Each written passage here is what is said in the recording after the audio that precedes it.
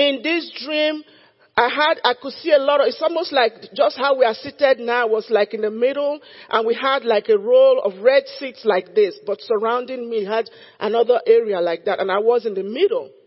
And everywhere around us was parched and burnt up. You know how they have those fires, what it looks like? But where we were, there was a circle. It was just these red chairs, and everybody was around. And there were planes flying overhead trying to drop supplies. One thing about me, I don't dream very often, but when I dream, so these planes were flying overhead.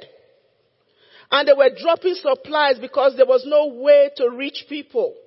But we were all together, and I kept telling myself, wow, we all like together, there's no damage here. But you can look and see all the burnt houses and the burnt trees and the grass. Everything was desolate. And these planes flew ahead and dropped these big bags. And it just landed right in the middle of us. And I called some of our ladies that work with me very closely. I told them, I said, let's see what's in the bag, the supplies. And we opened it. It was meat. It was like red, lean beef cut in squares. And for some reason, everybody here had Ziploc bags in their hands. And they came to me, and I would just put my hands and I'll put it in the Ziploc bag, and I'll say, go give it to somebody. And I woke up. And immediately God said, this church is going to be a place where the meat of the word is distributed. Times are coming. And people can see it. Those that are in the spirit can see it. There are sleeper cells of these terrorists right now in the U.S. Things are going to happen. We will see some scriptures today. So things are going to happen that we are the ones God is relying on. And so we cannot afford, I've said it here over and over, we cannot afford to be a Christian. First of all, you come to church once a year, that's not going to do it. You come to church when you feel like it, that's not going to do it. Or you come to church and you sit down, you are not involved in any ministry, that's not going to do it. Every one of us, we have to put our hand on the plow to do what God has called all of us to do. And so if you are a member of this church, or you desire to be a member, if you are going to be the one who is sitting down doing nothing, this is not the place for you. Everyone here, everybody had the Ziploc bag, and everybody was busy. Every one of us here, we have something to do. You don't have to be behind the pulpit to preach. You don't have to be behind the pulpit to be used. These end times we are in, we are the ones God is depending on to bring the end harvest in. And so if you are not ready to work for the Lord, this is not the church for you. Standing strong in the last days is the title of this sermon today. I won't even call it a sermon. I believe God really wants to talk to us today. In Titus chapter 2 verses 11 to 14, it says, for the grace of God that brings salvation has appeared to all men, teaching us that denying ungodliness and worldly lust, we should live soberly, righteously, and godly in the present age, looking for the blessed hope and glorious appearing of our great God and Savior Jesus Christ, who gave himself for us that he might redeem us from every lawless deed, and listen to this, and purify himself for his own special people. The special people he purifies are zealous for good works.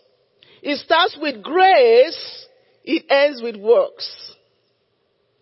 Listen to me. It starts with grace.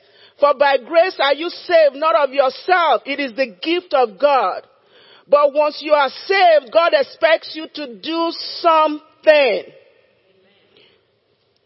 Matthew chapter 16 verse 24. Then Jesus said to his disciples, if anyone desires to come after me, there are two conditions for you to be a follower of Jesus. If you don't meet these conditions, you are not a follower of Jesus. He says, if anyone desires to come after me, number one, let him first of all deny himself. And then let him take up his cross.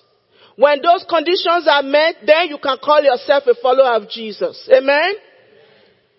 2 Timothy chapter 3 verses 1 to 5.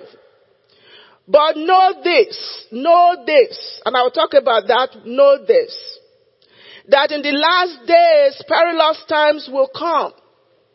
For men will be lovers of themselves, lovers of money, boasters, proud, blasphemers, disobedient to parents, unthankful, unholy, unloving, unforgiving, slanderers, without self-control, brutal, despisers of good, traitors, headstrong, haughty, lovers of pleasure rather than lovers of God.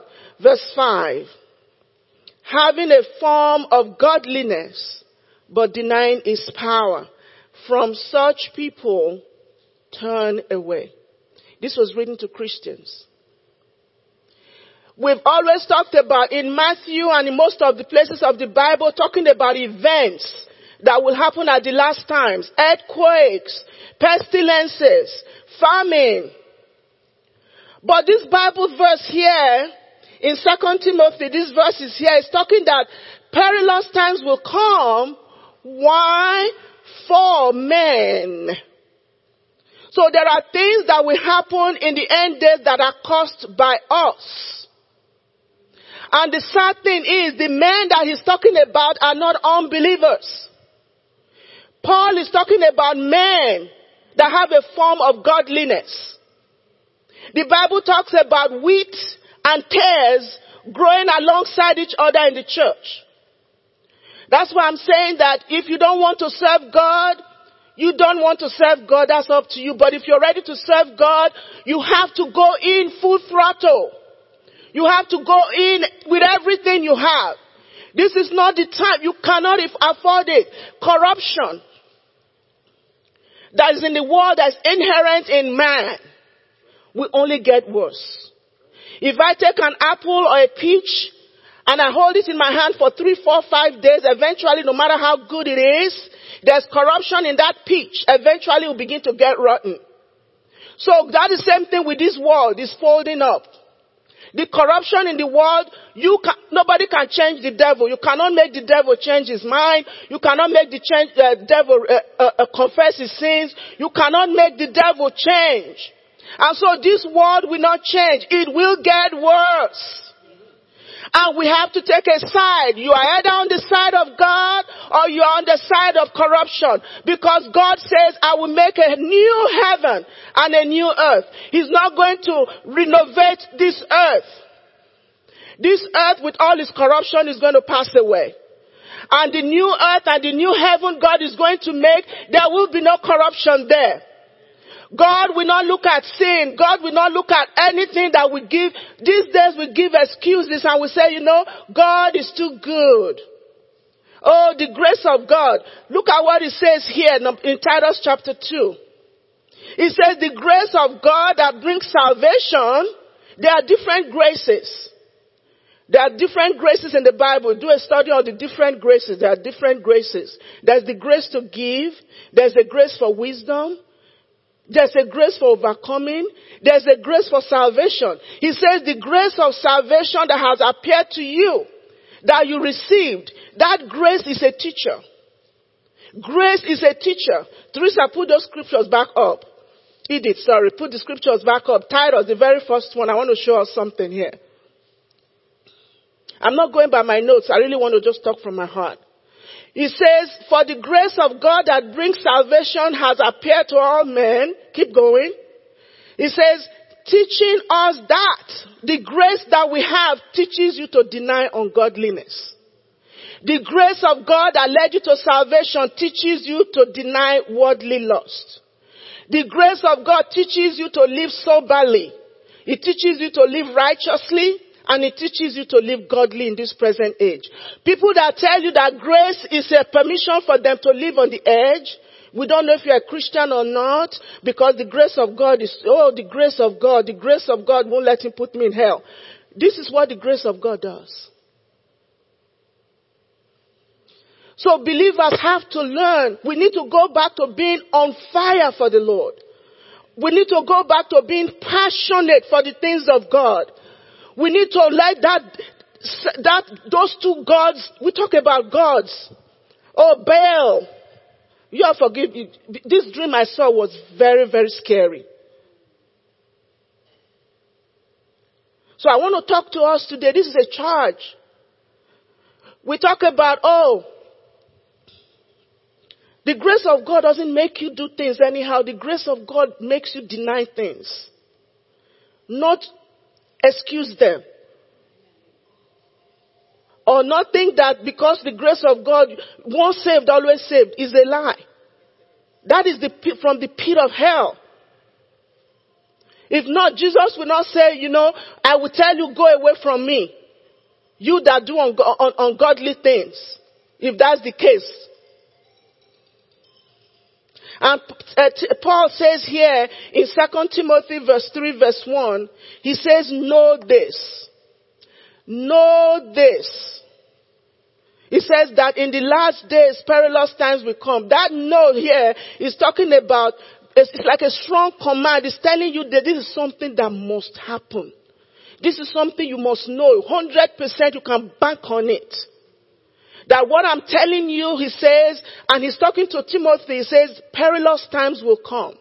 And what do we mean by perilous times? That word perilous only appears one more time in the scriptures. And it was in Matthew, let's get the scripture. It was in Matthew chapter 8 verse 28.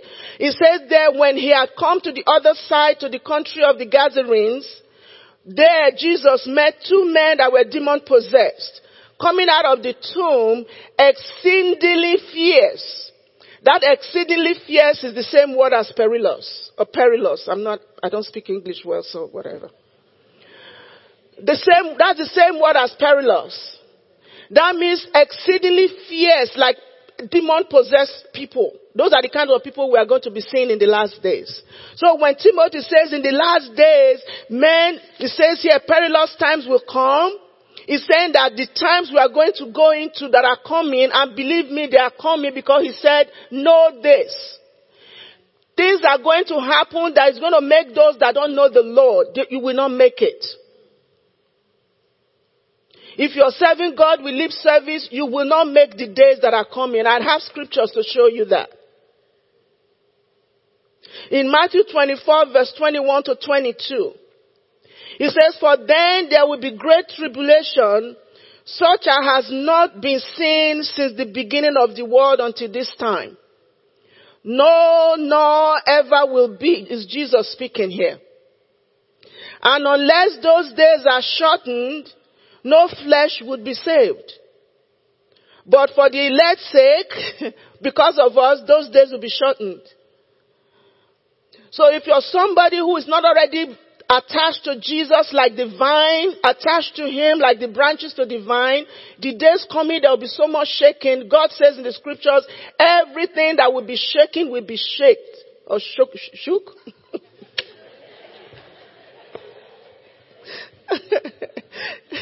Lord, I'm trying to be serious. Don't make me laugh. Everything will be shaken. And if you're not holding on tight, you will not make it. You will fall off.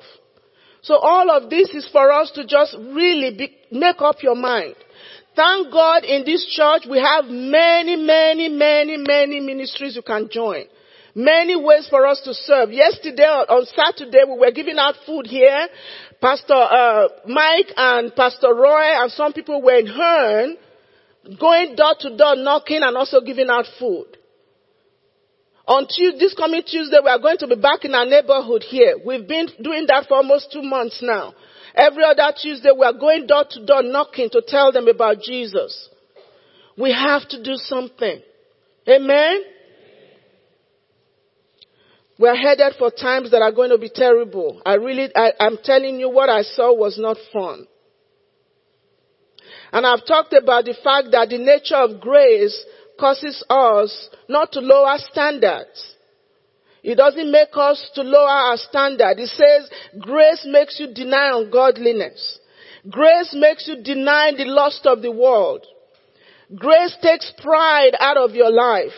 Grace allows Jesus to purify you. Amen? Because we've known that those that call themselves Christians, they've abused what they call grace to live a life that is not pleasing to the Lord. So Paul warns us right here in the scriptures that the things that we're going to be looking at in the last days, and I'm going to just touch it, was 18 of them. He says men will be lovers of themselves, lovers of money. He goes on and on. And the last thing he talked about was having a form of godliness, but denying the power of it. So what I want you all to do on your own at home, I want you to go over all the different things that he talked about. Lovers of money. I will talk about lovers of themselves, self-love. I will talk about that today.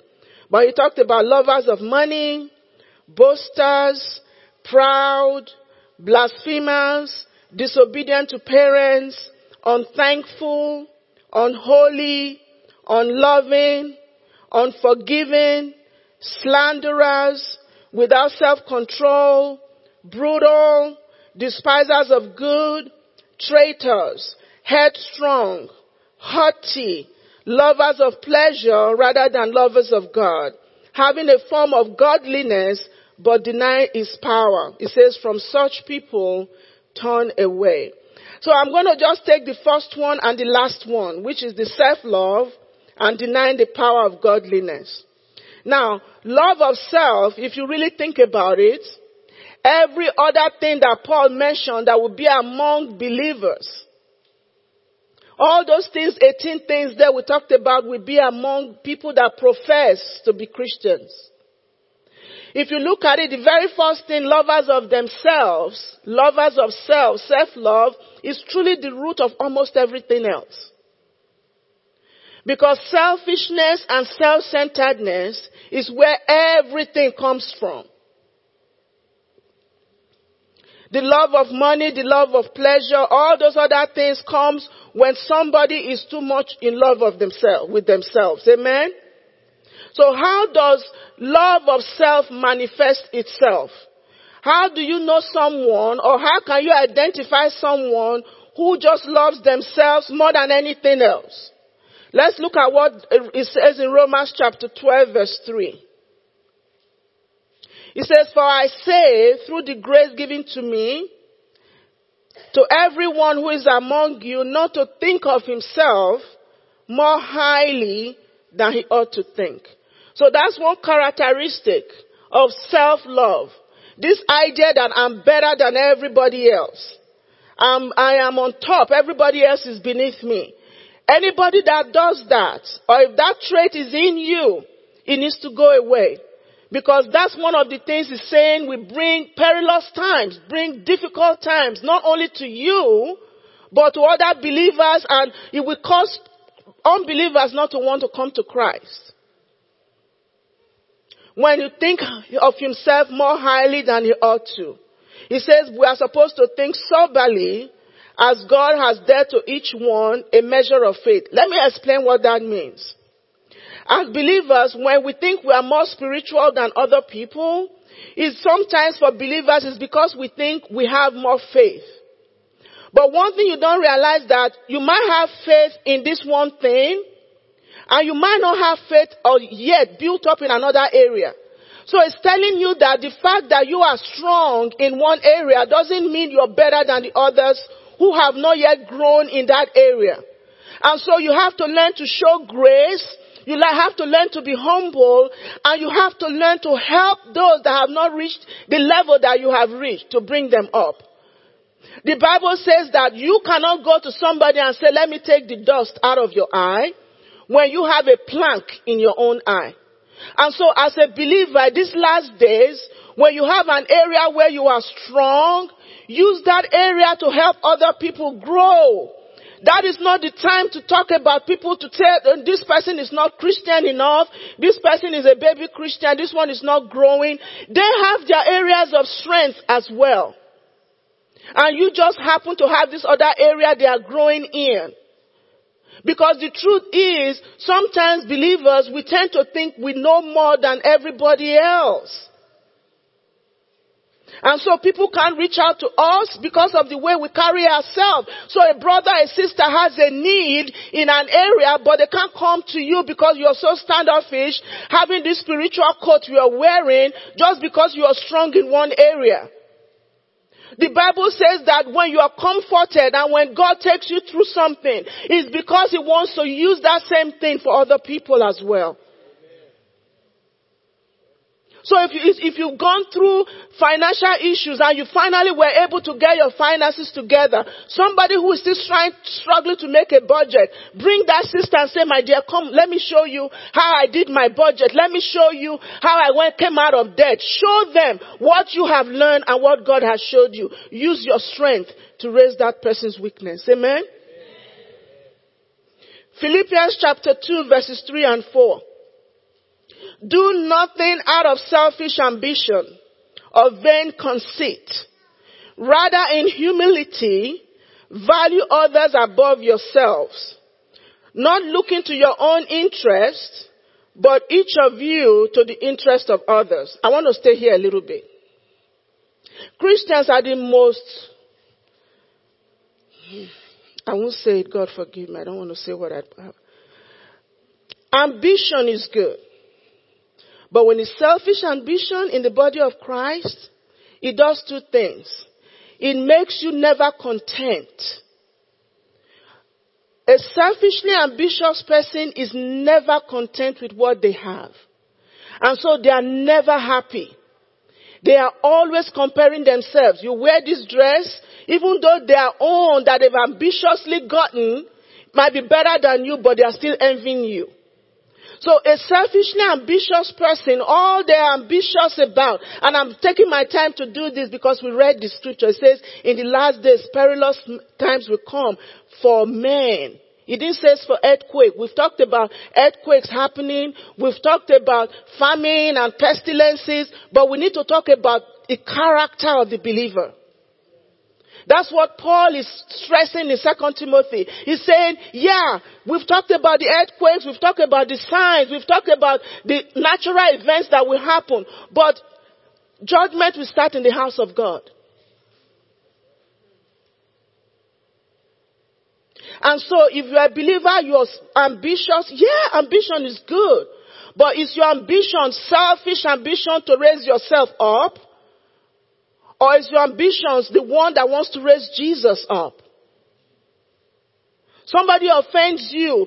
Can you sit with that person because of Jesus and resolve it as a brother to a brother? Or do you, because of your selfish ambitions, leave and try to slander the other person so that the work of God will die? Because that's what Christians do. I'm going to talk bad about that church. I'm going to talk about that pastor. You forgot that that pastor is doing what God has put in their hands to do. They might not be perfect, but they're trying to help people. They're trying to encourage people. They're trying to bring souls. And you think if the church falls off or if that church dies, you have won something? You see what selfish ambition, people become so deluded. That's why I don't go near people who want to talk about pastors. Because they eat lunch after church and they eat pastor with their lunch. And you forget that at the end of the day, it's about souls. It's not about who has the biggest church or who has the smallest church. When I stand before God, when you stand before God, He's not going to ask you if your church was the biggest. All He's going to ask you is, you're going to get crowns for the things you did. Salvation, yeah. But we're all going to, and scriptures, if I get the time to get there, He says He will gather them together. And He will tell some, you came to see me. Let me not go ahead of myself. So He talked about selfish ambition and then vain conceit. You know, people that are conceited don't even know it. People that we really need, all of us, we need to go back to God and say, God, show me.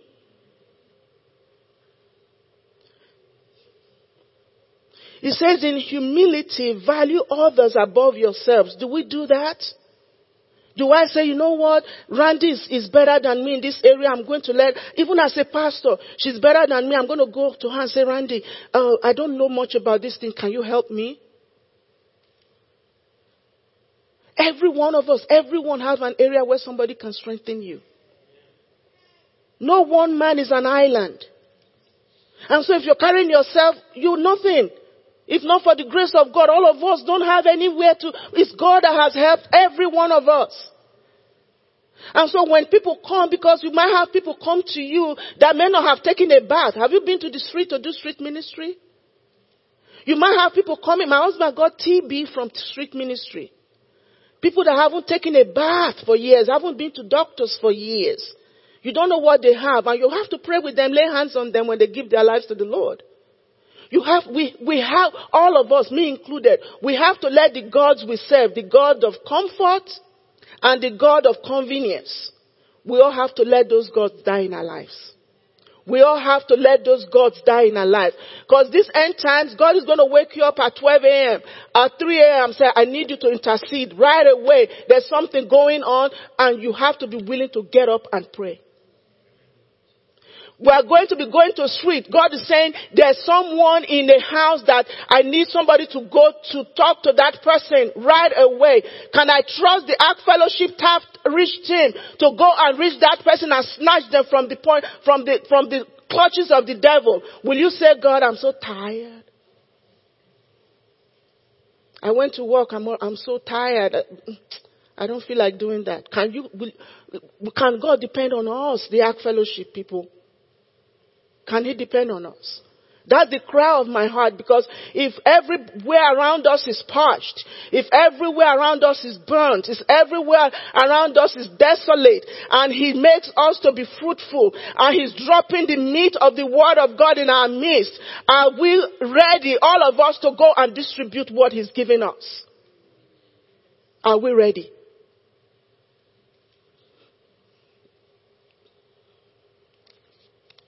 It says in humility, value others above yourselves, not looking to your own interest, but each of you looking to the interest of other people.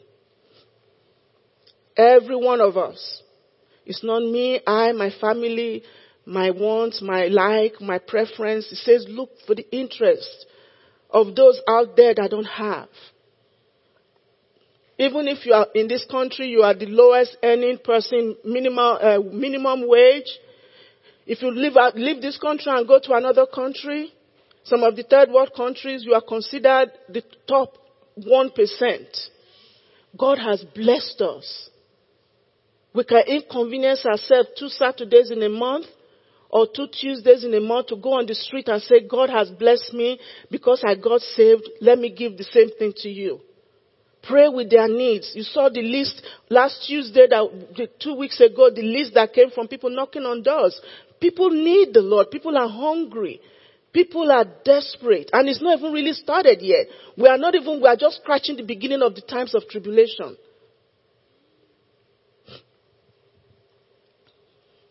Romans chapter 12 verse 10. It says, be devoted to one another in love. Honor one another above yourselves. Honor. I don't want to go beside because I want to go to the part of denying ungodliness. So what's the remedy for love? Jesus said to his disciples in Matthew chapter 16 verse 24 to 25. Then Jesus said to his disciples, if anyone desires to come after me, let him deny himself and take up his cross and follow me. For whoever desires to save his life will lose it. But whoever loses his life for my sake will find it. When Jesus is talking, we must take note and pay attention. One thing these days, as I've started looking at the prophecies and declarations in the Old Testament that have come to pass, think about it. Everything that was prophesied about Jesus, 368, I think of them, every single one of them came to pass. Every single one of them came to pass.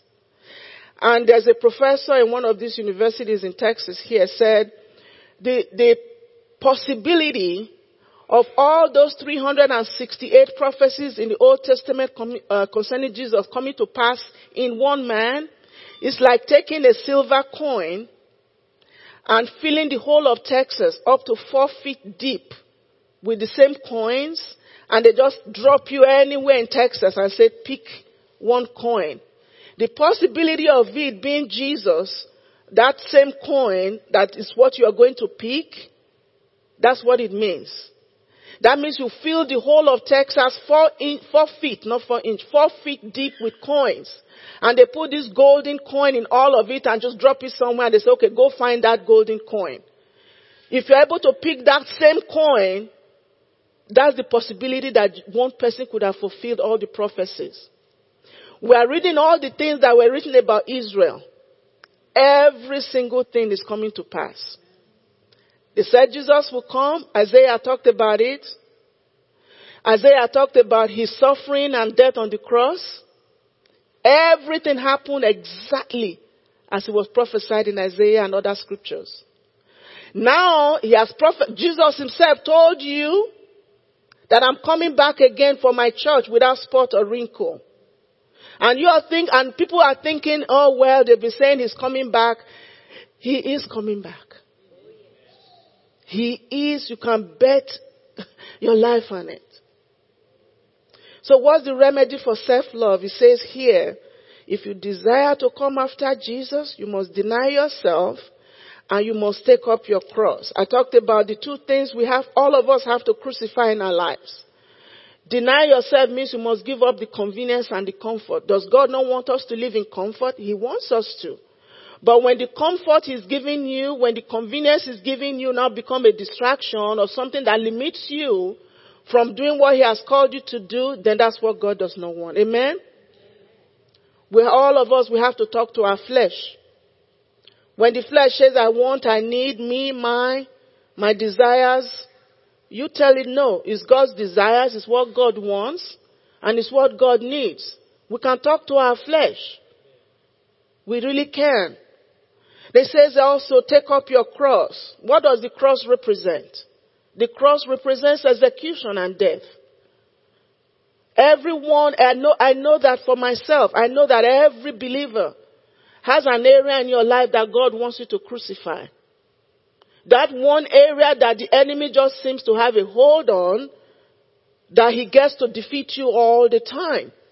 It's time to put that thing on the cross and put a nail through it and crucify it. Because that thing is your cross. And you have to let the cross, as it says here, that's where Jesus died. It's the same cross, your own cross, where you must die. Where the flesh must die. Amen? I know I'm a little strong today, but like I said, that dream scared me, so I want to scare all of you too. 2 Timothy chapter 3 verse 5, and I'll be ending with this. It says, having a form of godliness, but denying its power. And from such people turn away. Like I said, we always thought that denying the power of godliness was, as a Christian, you are not walking in power, you are not walking you are not speaking in tongues, you are not doing signs, you are not doing miracles, which, as a believer, because the Bible says these signs shall follow them that believe. But when you do a study on this scripture right here, the godliness that the Bible is talking about here is the external ministries of the believer. The things you do, the works you do that show love. That is the form, because God is love, right? The Bible says God is love. So when you get saved, the first form of godliness says, by this all men shall know you are my disciples if you love one another.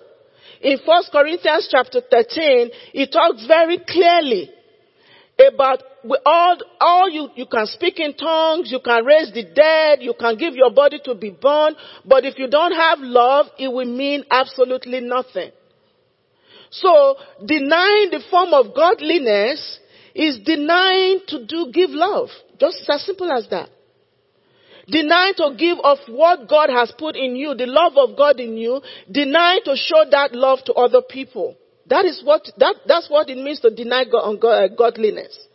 The power of godliness is the power of love. The power of godliness is the power of good works, done with a good conscience for other people who cannot help themselves, without you wanting something back in return. Amen? James chapter 2 verses 14 to 17 and then 26. It says, what does it profit, my brethren, if someone says he has faith but does not have works? Can faith save him? If a brother or a sister is naked and destitute of daily food, and one of you says to them, depart in peace, be warmed and filled, but you do not give them the things which are needed for the body, what does it profit? Thus also, faith by itself. If you're a believer that I trust God, I believe God, I have faith, I pray, God, you are on fire for the Lord, but that's all you have, and you don't have works, you're not doing good works because of your faith, the Bible says that faith you have is dead. And it emphasizes that again in verse 26. It says, for as the body without the spirit is dead, so also faith without works is dead. It's as simple as that. He says, show me your faith and your works, or show me your faith without your works, and I will show you my faith with my works. We all have to do, everyone here sitting here today, find something, even if it's not here in this church, find a ministry you can every month send 20, 10, whatever dollars to. Make it some, Israel, they have a lot of ministries to help those in Israel. Everyone in this church, you make sure you are doing something outside of just paying your bills. That you're helping, you're giving, you're serving. And the last scripture I will read is in Matthew 25, verses 34 to 36. This was when, at the last time, all people came to Jesus. And he said he started to separate. Put some people on his right and some on the left. Then Jesus, the King, said to those on his right hand, come, you blessed of my Father. Inherit the kingdom prepared for you from the foundation of the world. For I was hungry, and you gave me food. I was thirsty, and you gave me drink. I was a stranger, and you took me in. I was naked, and you clothed me. I was sick, and you visited me. I was in prison, a prison team, and you came to me. And they said, Lord, when did we do all these things? When were you sick? And when were you hungry? When were you naked? When were you thirsty? That we did all this for you. And look at what Jesus said in verse 40. And the king will answer them and say to them, assuredly I say to you, inasmuch as you did it to one of the least of these, my brethren, you did it to me. So you went to her and to pass out food, to knock on doors. It was Jesus you were doing it to. You woke up on Saturday morning to come here to distribute food. It was Jesus you were giving food to. They enter the cars and go on Thursdays to the prison ministry to go behind the hole where they are. Nobody to see them. They are there 24 hours in their cell, and you crouch down to have them see your face and your eyes, and you minister to them. It's Jesus in that hole that you're ministering to. When we start our clinic and we're asking people, if you don't have a doctor, if you don't have money, come here, we are going to treat you. It's Jesus you are doing that to. When the staff reach every other Tuesday, decide, come back from work tired, rushing down here to make sure we all go out to knock on doors, not knowing if a dog is going to bite you, not knowing if they are going to throw stuff at you, not knowing if they are going to say, please get out of my door, which has happened. But you knock on that door and one person who has been crying, God sent somebody. And you go there and you encourage them and you lead them to the Lord. It's Jesus you are doing that to. That is what Christianity is all about. Christianity, we've made it a religion of convenience and comfort. I'm here to tell you by the Spirit of the Lord this morning, that's not what we are supposed to do. Christianity is not a religion of convenience and comfort. You come in here, it's air conditioned, no tithe, no offering is given, you just come, enjoy it and go. I would rather have 20 people here that are ready to work, because next year, we call this year a year of exploits. I know what God has done for us. We've done a lot of things, but next year is going to even be better. We are not going to be selfish people. The little we have, if I have 20 people that are ready to work, we are going to reach people. We are going to reach souls. We are going to reach youth. April and John and Randy and